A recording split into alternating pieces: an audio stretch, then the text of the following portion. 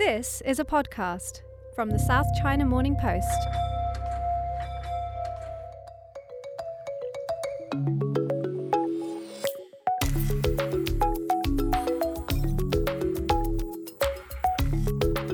Welcome to the Asia Briefing podcast. I'm your host, Tom Starrick, once again joined by my co-host, Megan Tobin. Meg, thanks for being here. Great to be here, Tom. So we've got a lot to get through today. We'll begin by trying to make sense of recent events in Hanoi, where the much-anticipated summit between US President Donald Trump and North Korean leader Kim Jong-un collapsed without any kind of agreement. Thousands and thousands of words were written previewing the summit, and just as many since trying to weigh the implications. You're going to hear from John Power, who's our resident Korea expert on the South China Morning Post Asia desk. He'll be looking ahead and explaining where the Hanoi summit leaves the US and North Korea and their ongoing denuclearization talks. And he's also going to explain the situation that now confronts the likes of China, South Korea, and Japan. And ultimately, the $60 million question, what will North Korea do next? Is this now just a permanent stalemate? Will the incentives for Kim Jong-un ever change? Is that even feasible? It was a failure for Trump, but that's not the story. One of the biggest upshots of all the coverage of the summit was a ton of great reporting coming out of Vietnam. Vietnam is one of the fastest growing economies in Southeast Asia, and it has undergone a series of economic reforms since the 1980s that have made the economy boom. We'll be taking a deep dive into Vietnam, which despite all that is still undercovered internationally. That's right. We'll be speaking to Chu Liu, who's our supervising video producer who is on the ground in Hanoi, and also Crystal Tai, one of our reporters on the Asia desk. They'll be helping us understand how tech, tourism, and now summit diplomacy are transforming Vietnam. Tech and tourism, but don't forget trade wars and tariffs. When Donald Trump launched a trade war with China, he inadvertently did Vietnam a massive favor because his tariffs on Chinese exports have disrupted supply chains in Asia, with Vietnam emerging as one of the biggest beneficiaries. We're going to talk to John Carter, our senior editor covering political economy, to help us connect the dots there. So here's our deep dive on Vietnam, starting with the last word on events in Hanoi, as explained by John Power, who was there as it all unfolded. Now, John, you were in Hanoi for this summit, which was a little anticlimactic in the end, it must be said. But just walk us through how it all unfolded, and I guess, where does it leave us with this big question around North Korea, which has come to dominate the discussion around East Asian security issues? Well, it was very much an unexpected result. A lot of people had come into this expecting that Donald Trump would sign some sort of vague deal for the sake of a political win, especially as he's facing a lot of domestic pressure at home. But in the end, there was no deal at all. And in fact, the president has received a surprising amount of bipartisan praise for that decision to walk away from the negotiating table. Basically, the Trump administration felt that the North Koreans weren't offering enough for the kind of sanctions relief that they were asking for. And so they decided to walk away and perhaps talk another day. And now the question really is, what sort of negotiations are we going to see going forward, probably at the lower level of officials with like Stephen Biegun and Mike Pompeo, the Secretary of State. We're going to have to see what they can work out to try and narrow their differences in the months ahead. So, John, why did the talks break down? Was it around sanctions or dismantling Yongbyon or something specific? Well, perhaps unsurprisingly, there are two accounts of this.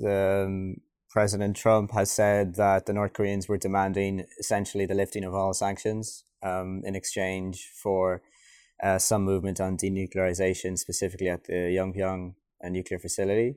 The North Koreans have said otherwise. They've said that they had what they called very reasonable demands and they only wanted some partial sanctions relief. And I suppose those conflicting accounts will be parsed in the weeks ahead. Now, John, a lot of this summit diplomacy revolved around the figures of Donald Trump and Kim Jong-un. Essentially, they sought to cast themselves as the only two people able to move this issue forward. But with an issue like this, there are, of course, other interested, concerned spectators, bystanders, if you like, other countries in the region who have a lot of skin in the game, a huge stake and a huge question marks over their own security as it pertains to North Korea. China, South Korea, Japan as well. Could you maybe just walk us through the fallout from this summit as far as those countries are concerned? Yeah, I mean, I think all of those countries in a perfect world would like to see North Korea relinquish its nuclear weapons, but they perhaps have different perceptions of how high stakes this is and what their other core interests are. Perhaps the biggest loser in all of this is South Korea.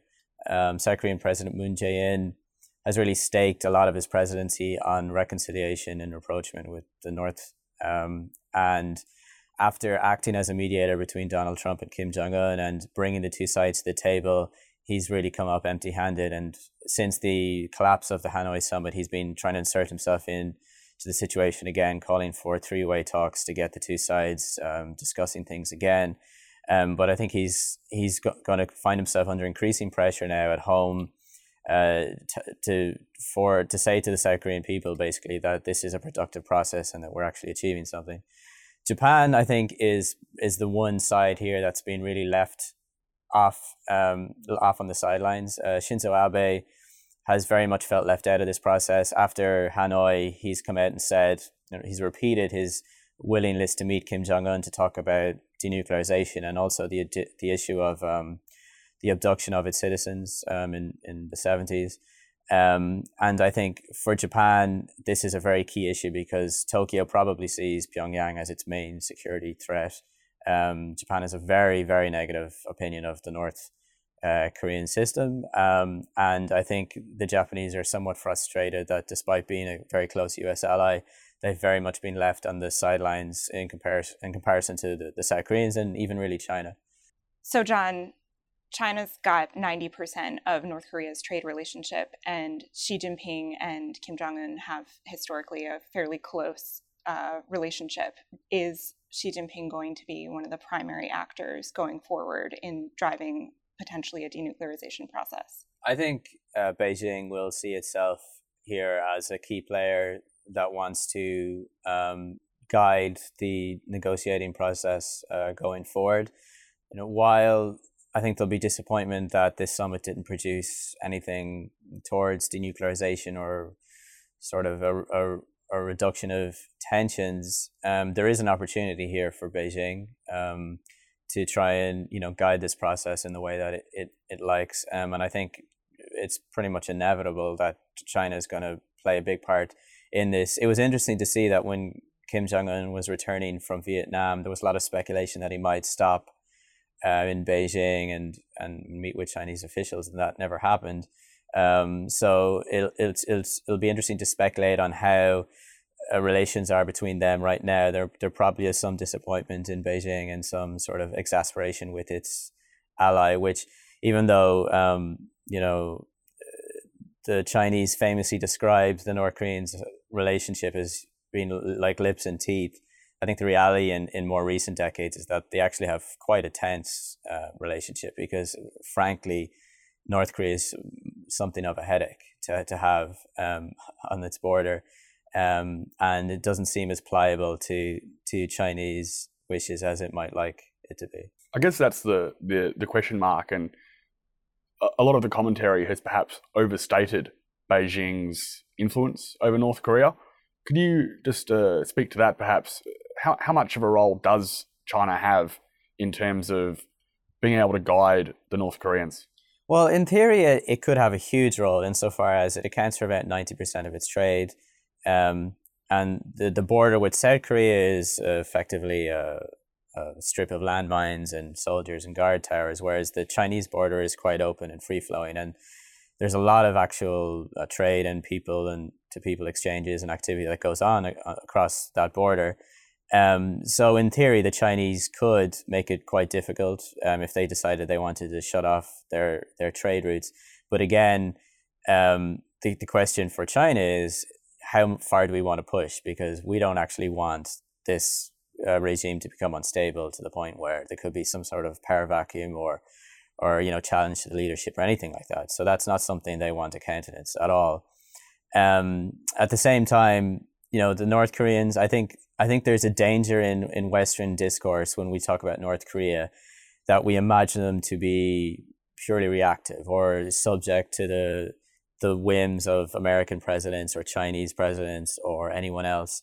And in fact, if you look from the very founding of the North Korean state, back at the end of World War II and after the Korean War and so on, they've had a very clear vision of what their system is and their ideology is and their adherence to essentially some sort of absolute monarchy, a dynasty. And I think there's very little that the world can say that's going to change that mindset.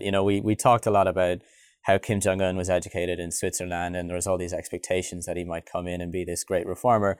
And while he has sort of nudged the ball forward, in a very minor way on sort of some minor economic reforms, he's still very much ruling in the mold of his father and grandfather. Once you look past some of his sort of relative openness to media coverage and so on, he's seen quite a lot, he's heard quite a lot, which is somewhat unusual, but the fundamentals of the North Korean state are very much intact. And, if you read North Korean media, they will tell you that. They will tell you that we live for the great leader and we live for the glorious socialist revolution. And I think a lot of Western commentators, in the post-Cold War era have a hard time actually understanding that people can really believe that. So if Kim Jong-un is playing this long game and adhering to this long-standing strategy, what does he want and how is he going to work to achieve that? Well, I think it's no secret that in Hanoi, he was hoping really for two things if we boil it down. One is sanctions relief, which would take some pressure off the North Korean economy because the sanctions have, I think, had an impact. It's fairly clear. And also a declaration to end the Korean War. And ultimately, from the North Korean perspective, that would mean a withdrawal of American troops from South Korea. So I think there's sort of a twin track there. They would like to be able to develop their economy on their terms. This is not Sweden, this is not France, but I think there are clear indications that they want to raise living standards while keeping a firm grip on dissent and information and so on. And also they want to get the main security threat as they see it, which is the United States, out of their backyard. And they would like to see an end to the state of war, which officially continues because the Korean War was never officially ended. And I think that's what Kim Jong-un, just like his father and grandfather, wanted and would have wanted. And I think all of that really just leads back to the continuity of the Kim dynasty. And I guess, big picture, I mean, if we go back a year ago, this was when Donald Trump and Kim Jong-un were saber-rattling on the world stage. After the collapse of the Hanoi summit, is there any risk that we see a return to that belligerence? And yet, I guess, on the other hand, it's worth remembering that the incentives for Kim Jong-un and the North Korean regime generally, they haven't really changed. And this is a 50-year project. Their objective to have nuclear weapons.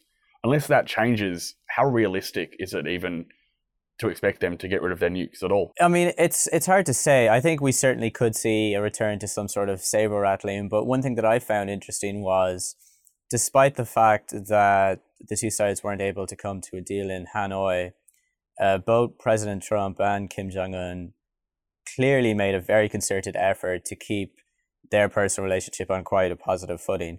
Even as Trump was talking about how the North Koreans weren't going as far as he wanted, he still lavished praise on Kim Jong-un several times during his press conference in Hanoi. And then on the North Korean side, the North Korean state media, which is really just a propaganda arm of the government, they couched the summit in very positive terms. They called them successful, productive talks to, rekindle and rejuvenate their sort of the steps they are taking forward for a more positive relationship. So I think both sides clearly were leaving the door open there to further talks. And I think both sides, I think, probably have some incentive to try and do that. I mean, the difficulty for Trump, I think, is that, after a year or so of this process now, what does he come away with? Whereas, again, the North Koreans can play the long game and, conceivably there could be a change of administration in about 18 months or so, which is the blink of an eye in North Korean terms, right? We're talking about a state whose first leader ruled for about 60 years, right? So this is these news cycles and these, CNN breaking news alerts and 4-year presidential terms. All of this is just like rustling in the wind for the North Korean government perspective.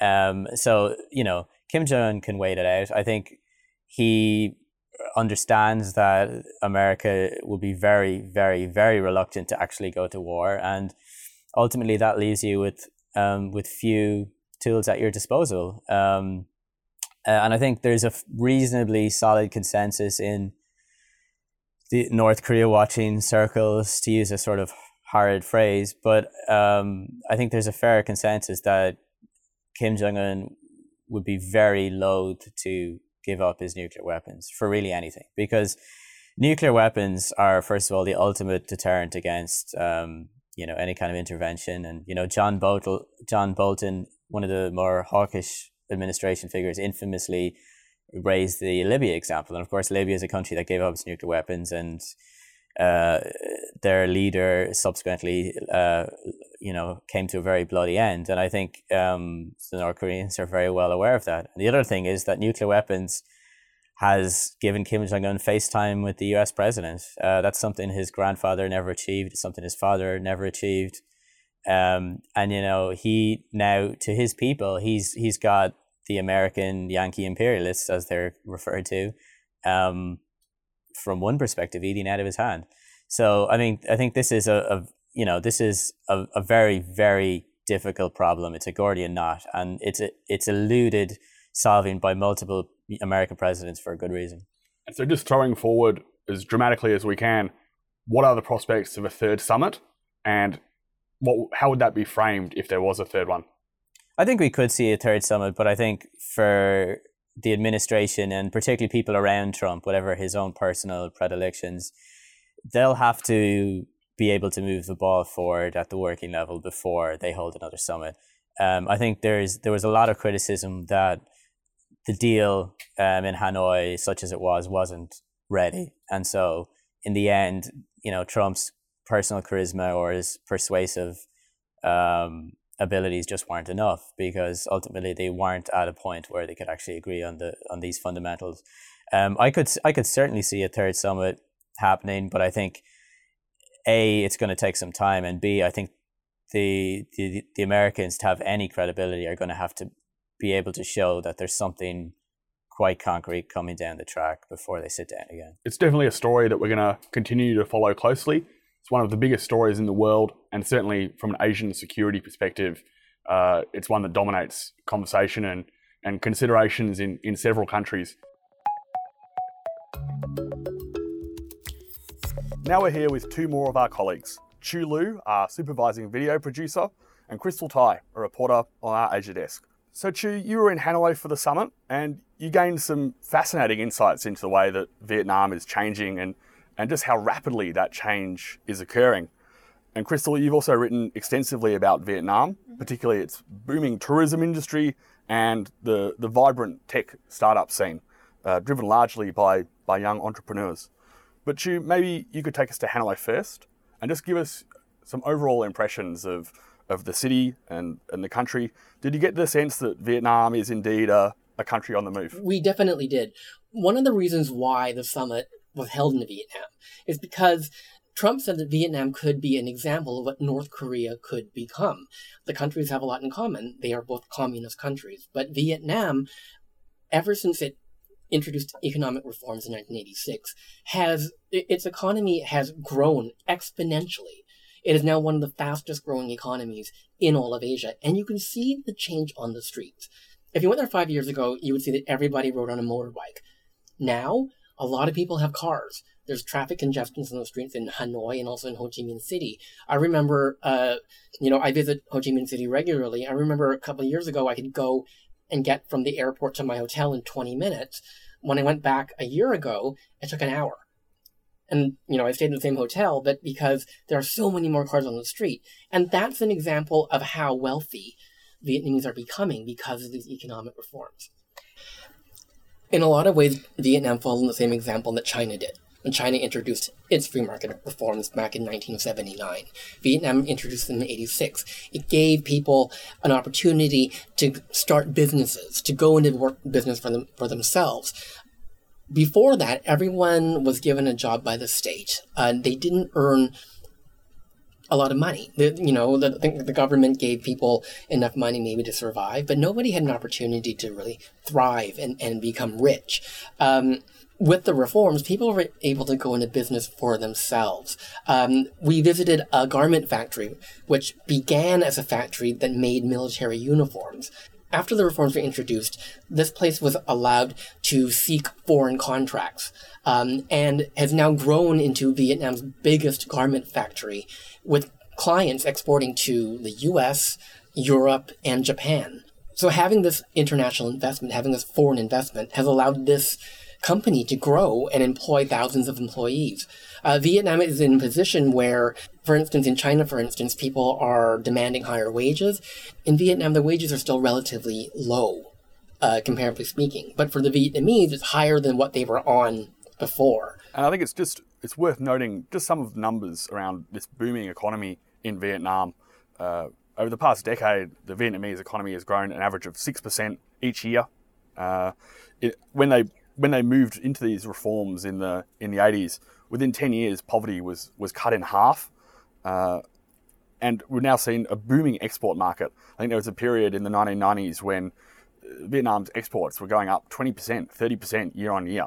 And so the people you spoke to in Vietnam, they must have been very positive. They must have been very welcoming of this growth. Absolutely they were. One of the things that we did one day is we went onto the streets of Hanoi and we asked just regular people what they think North Korea could learn from Vietnam. And overwhelmingly, the majority of them said they can learn from our economic reforms and our economic growth. Let's have a listen to that now. North Korea is currently reforming to better develop, so I think North Korea can definitely learn from Vietnam's experience in developing the economy. I don't know. I just know Vietnam welcomes him, and we hope he comes more often. Vietnam can learn from Kim's talent. I think he's a very talented man. Vietnam should learn from North Korea so we can reform more, and Vietnamese people can be better off. The summit highlights Vietnam's development in the past 30 years. Our country has developed a lot. North Korea probably wants to move in the same direction as Vietnam. So the voices of people in Hanoi talking about how business is booming in Vietnam. And one of the big aspects of this boom is tourism. Now, Crystal, you've been covering this, and in particular, the way South Korean tourists have been flocking to Vietnam. Can you tell us a little bit about this story, how you came to it, and what did you learn about Vietnam as you were writing it? Sure. Well, I'd been living in South Korea for the past 3.5 years before I moved back to Hong Kong to join the SCMP. And during that time, I noticed that there were a lot of TV programs in South Korea, reality TV shows about traveling to Vietnam. There was a lot of that. And then also my South Korean friends, they would often talk about how they wanted to get away to like a beachy, resorty destination like Da Nang or Hoi An. So yeah, there was a noticeable travel trend of Koreans heading to Vietnam. So these South Korean visitors are part of a big wave of tourists that are coming to Vietnam. And last year, actually, Vietnam experienced 15.5 million international visitors, which is the fastest tourism growth in Asia. It's an increase of over 20% from the year before. Is this a relatively new phenomenon? And are these mostly millennial travelers or younger travelers that are coming from South Korea? Last year, in terms of visitors, mainland China actually accounted for the most number, like the highest number of visitors to Vietnam with 3.4 million arrivals. But then South Korea wasn't actually that far behind. There were about 3.16 million South Korean visitors, and this was an increase of about 46.5% from the previous year. So that's a huge increase. I would say that among these travelers, what's really interesting with South Korea is that the country democratized in the late 80s. And so before democratization, South Koreans were actually not allowed to travel outside of the country unless they had special permits. So what we're seeing now is this new wave of travelers who've just started exploring outside of their own country. This includes millennials, but also older Koreans as well. And a lot of them actually go on these package tours of Vietnam. And I suppose it's not quite criticism, but when you speak to the local businesses, some of them do note that a lot of these the older Korean travelers especially, they tend to kind of stick to their own. So they prefer to go to Korean restaurants. They only want Korean speaking salespeople or guides. And it's become very like Koreanized in a lot of ways, like their way of travel. But then there's also that group of younger travelers who are more of like the backpackers who are like looking to get an authentic local experience, which is really cool. How has this changed Vietnam? Are we seeing more Korean restaurants, Korean TV shows, people, Korean language signage, tourism information? I guess, yeah, you would definitely notice more signage on the streets just to attract Korean tourists and visitors. But then I think that the K-wave has pretty much hit all of Asia at this point. And, you know, with or without these Korean tourists, Korean culture would have permeated into Vietnam regardless, because it's just so popular with like K-pop, K-dramas, K-fashion, K-beauty, K-everything. What I found interesting is I was in Hoi An back in December, and something I noticed is all the restaurants, all the shops, they all had signage in Korean. And there was a large number of Korean tourists, families who would come on vacation together. I remember at the restaurant you sit down and the menu comes in Vietnamese, English, Chinese, and Korean. That was very new for me. It was the first time I'd seen Korean signage in Vietnam, and I go once a year. Yeah, I think that's partly because some of these South Korean airlines have started offering daily flights from Busan to Da Nang. And I think, Crystal, even in your story, you mentioned that South Korean tourists are now outnumbering mainland Chinese in Hoi An, which is a resort town about half an hour's drive from Da Nang. So what's really interesting also is the two groups experience very different receptions in Vietnam. So for the South Korean visitors, I would say that they tend to be more warmly received because of the popularity of Korean culture, and also because there's less of an ugly tourist image, I suppose, associated with them.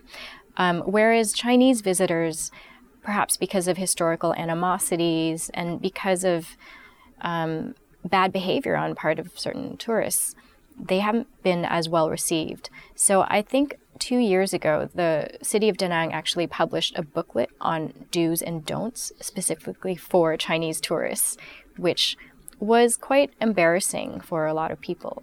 Like they didn't like the fact that they were being told what to do. So we've got this booming tourism industry that, as we've heard, is transforming Vietnam. Just in terms of overall revenue, it's currently, last year tourism revenue was $13.4 billion US, which is an increase of 22% from the previous year. And the Vietnamese government wants that to go up to $25 billion annually by 2020, which is a dramatic increase. And in turn, that's fueling an aviation boom. Vietnamese airlines are expanding and are now starting to fly directly to the US.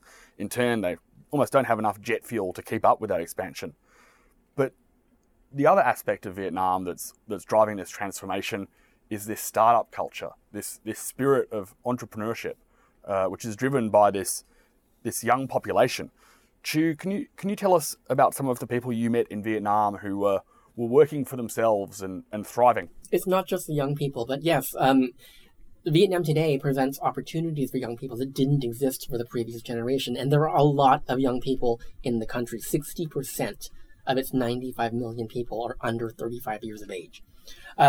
One person we met is actually an older woman. She's in her 70s now, but she remembers having a government assigned job before the reforms. She worked as a clerk, and she wasn't earning enough to get by. So what she did is she would cook on the side. She started cooking when she was just a child. She was taught by her mother and her grandmother, and she started making homemade goods and selling them on the side just to make a little extra income. When the reforms were introduced, she ended up taking part in a cooking competition and winning it. got the attention of Anthony Bourdain, who said her chicken was the best she'd ever had. And that really took off for her. She now owns a restaurant in Hanoi, and she's one of the city's most celebrated chefs. So here's an example of somebody from the older generation who experienced living under a government-controlled economy and has really thrived when the free market reforms were introduced. So in 2018, there were nearly 40,000 startups entering the market in Vietnam. A lot of these were in the tech sector. Crystal, can you tell us a little bit about that? Last year, the Deputy Prime Minister of Vietnam actually announced that the government is hoping to increase the number of businesses from 500,000 to 1 million by 2020. So that's they have high expectations over there, I would say. The startup scene has really matured, though, and the tech scene as well. Currently, Vietnam has about 250,000 engineers, and the number of tech jobs have actually doubled over the last 3 years. And, adding to that, so Vietnam's IT labor costs are actually 40% cheaper than in China and India right now. So I think a lot of companies are looking to Vietnam to outsource their tech labor. And can you tell us about who are the people that are participating in the tech startup scene? Are they young people? Are they returning from overseas? Who's really driving this? I would say that it's a mixture. I mean, there's so many young people in Vietnam, so and they're so excited, they're so eager to participate. But then also a lot of overseas returnees from the U.S. in particular, who have studied in San Francisco, are heading home as well. What I think is really noticeable, though, are the regional differences that exist right now. So it's not quite like overseas versus local Vietnamese entrepreneurs. It's more that in the north, it seems like people are participating perhaps in maybe the sales side of startups or like the marketing side, whereas in the south, in Ho Chi Minh, there are a lot of activities, a lot of meetups, it's quite dynamic, like the startup scene for entrepreneurs. There is a north-south divide, which is historical in Vietnam because they were two separate countries reunited 45 years ago. But I think when it comes to the tech sector, Da Nang is actually a really booming place for tech. They've actually built a tech city there where they're inviting U.S.-based companies, other foreign companies to come and start headquarters in Da Nang. And I remember I did a story about this before I joined SCMP, where we visited Da Nang, and they're actually training, you can call it an army of tech experts. We visited a high school for the gifted, and they took kids who excelled in math and started training them in computer programming. When they graduated from high school, these kids were able to pass the Google Engineers Entrance Exam. So is it fair to say that Vietnam is the Silicon Valley of Southeast Asia? I think it's fair to say that Vietnam wants to become the Silicon Valley of Southeast Asia. Is it there yet? Maybe not. I mean, there's still a lot of competition between China and India, but as Crystal said, labor in Vietnam is 40% cheaper. Vietnam is investing in its population to give them the expertise, to attract that foreign investment, so they can have this reputation of becoming the Silicon Valley of Southeast Asia. So there we have it. Vietnam, a country on the move, and today we've heard about the factors that are shaping it, helping it transform tech, tourism, and of course the economic reforms that were put in place 30 years ago. So Chu and Crystal, thanks for being here. Chu, you continue to make great videos that we can see on scmp.com, and Crystal, everyone can follow your work on the Asia Desk, also at scmp.com. So we're joined now by John Carter, our senior editor covering political economy. Welcome, John. Glad to be here. So, John, Donald Trump's trade war against China has led to about $250 billion worth of Chinese exports being subject to tariffs. How's that been affecting Vietnam? Well, Vietnam, being a border state to China, it has benefited from certain industries deciding that because of the tariffs, they can no longer profitably operate in China. So they're moving to Vietnam. And so Vietnam is benefiting from a lot of new industries coming to China. Of course, that creates more income, more jobs. And so net, Vietnam is doing very well. Can you explain a little bit which industries are migrating to Vietnam and which industries are we likely to see more of in Vietnam? Well, let me first say that this started before the trade war because of high costs in China.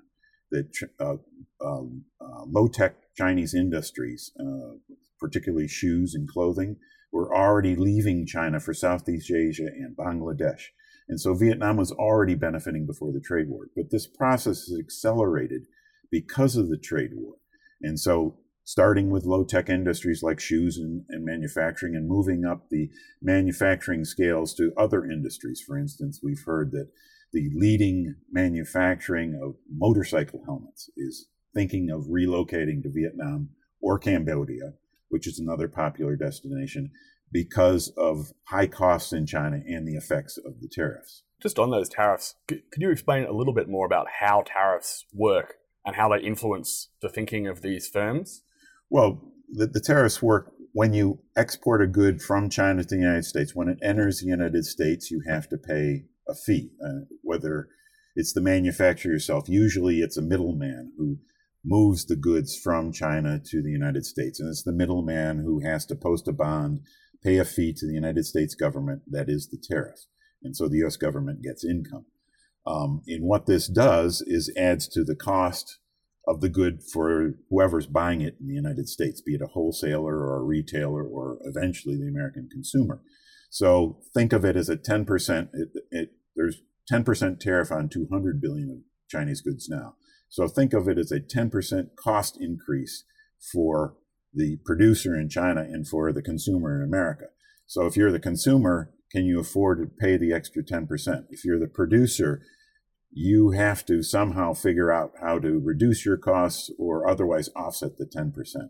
So, for example, if there's maybe a sofa has been manufactured in China and the retailer in the US wants to sell it for $700, suddenly that price tag goes up to something like $1,000, and that impost is enough for them to disrupt the supply chain and them to move their base from China to Vietnam. Because it prices the Chinese manufacturer out of the market. And so the retailer in the U.S. has to rethink their whole supply chain.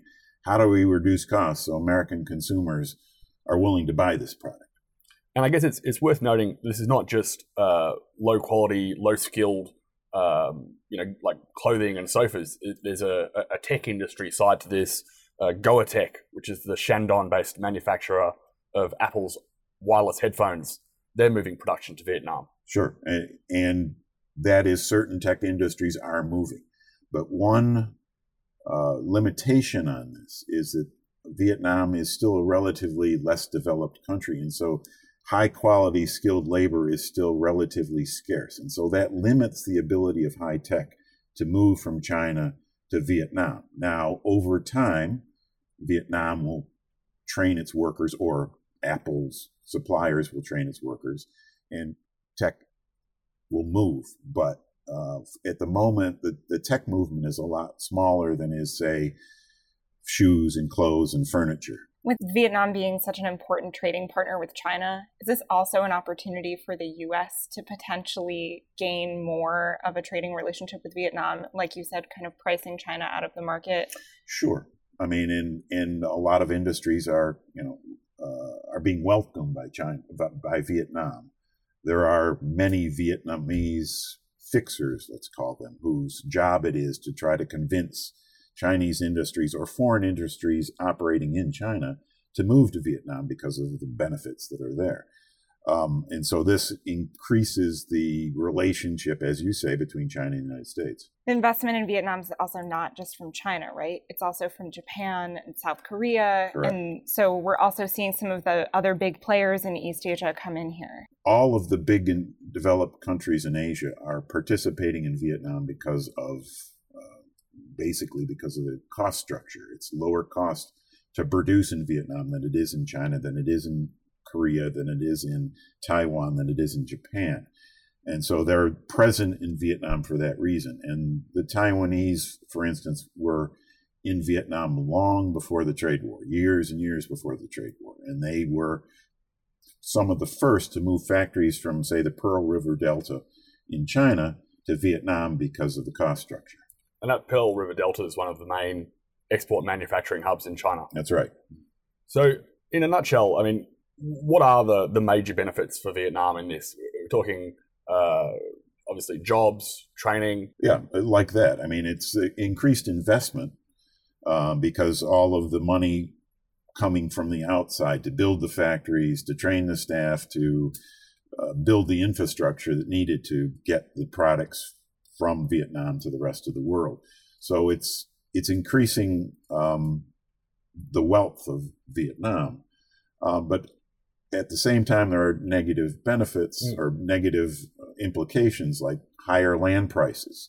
Land prices are increasing dramatically in Vietnam because of higher demand. And that hurts locals because, of course, it affects their affordability. So it's a balancing act. But because of the jobs and because of the income that those jobs bring, it's net positive to Vietnam.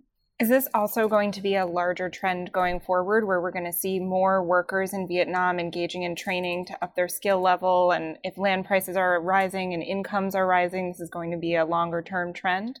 Sure. And not just in Vietnam. It's all of the lesser developed countries in Southeast Asia and in Asia in general, including Bangladesh. You're going to see producers move to those countries because of lower cost structures. And as they develop, 20 years from now, maybe Vietnam is so developed that it is a high-cost country, and so the manufacturers will move out of Vietnam. But in the interim, it's, as I say, is a very net positive for Vietnam, and this movement will continue.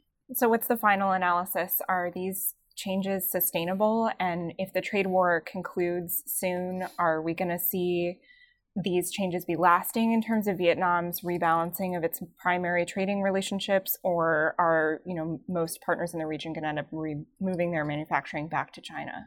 Well, moving manufacturing is a lengthy and expensive process. Once you decide to do something, you do it, and that's done for a while. And so you need significant motivation to reverse it. So what you're likely to see, if the trade war ends, companies that were considering moving but hadn't done anything about it yet might decide to stay put. But companies that had already moved or were in the process of moving are likely to continue and finalize that because, as I say, it's expensive. Once you start that process, you're pretty much committed. In the future, and as I said before, this process of movement was taking place before the trade war because of high costs in China, labor, land, taxes, costs of raw materials. Small businesses were getting squeezed and the trade war made it worse.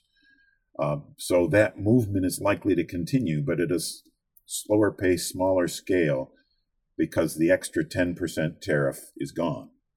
But it will continue. Where China is going and what the Chinese government is promoting is high tech. Which is less labor intensive, is more capital intensive and technology intensive. And so that is where what will prosper in China, that'll eventually trickle down to Vietnam, but it will take years because, as we've already described, the infrastructure in China is very well developed. And there are much highly skilled labor in China that Vietnam doesn't have yet. That's great. And we've heard a lot today about this transformation of Vietnam through technology, tourism, and clearly trade and tariffs are a big part of that. I'm sure you and your team on Political Economy will continue to cover that story, John. John Carter from Political Economy, thanks for being here. Thank you. You've been listening to the Asia Briefing. My name is Megan Tobin. I'm one of the reporters here on the Asia Desk at the South China Morning Post, along with my co-host, editor Tom Stirrup. Make sure you subscribe wherever you get your podcasts, on iTunes, Spotify, or Stitcher. And don't forget, we're filing stories from across Asia and around the world, 24 hours a day, 7 days a week at SCMP.com. Thanks for listening.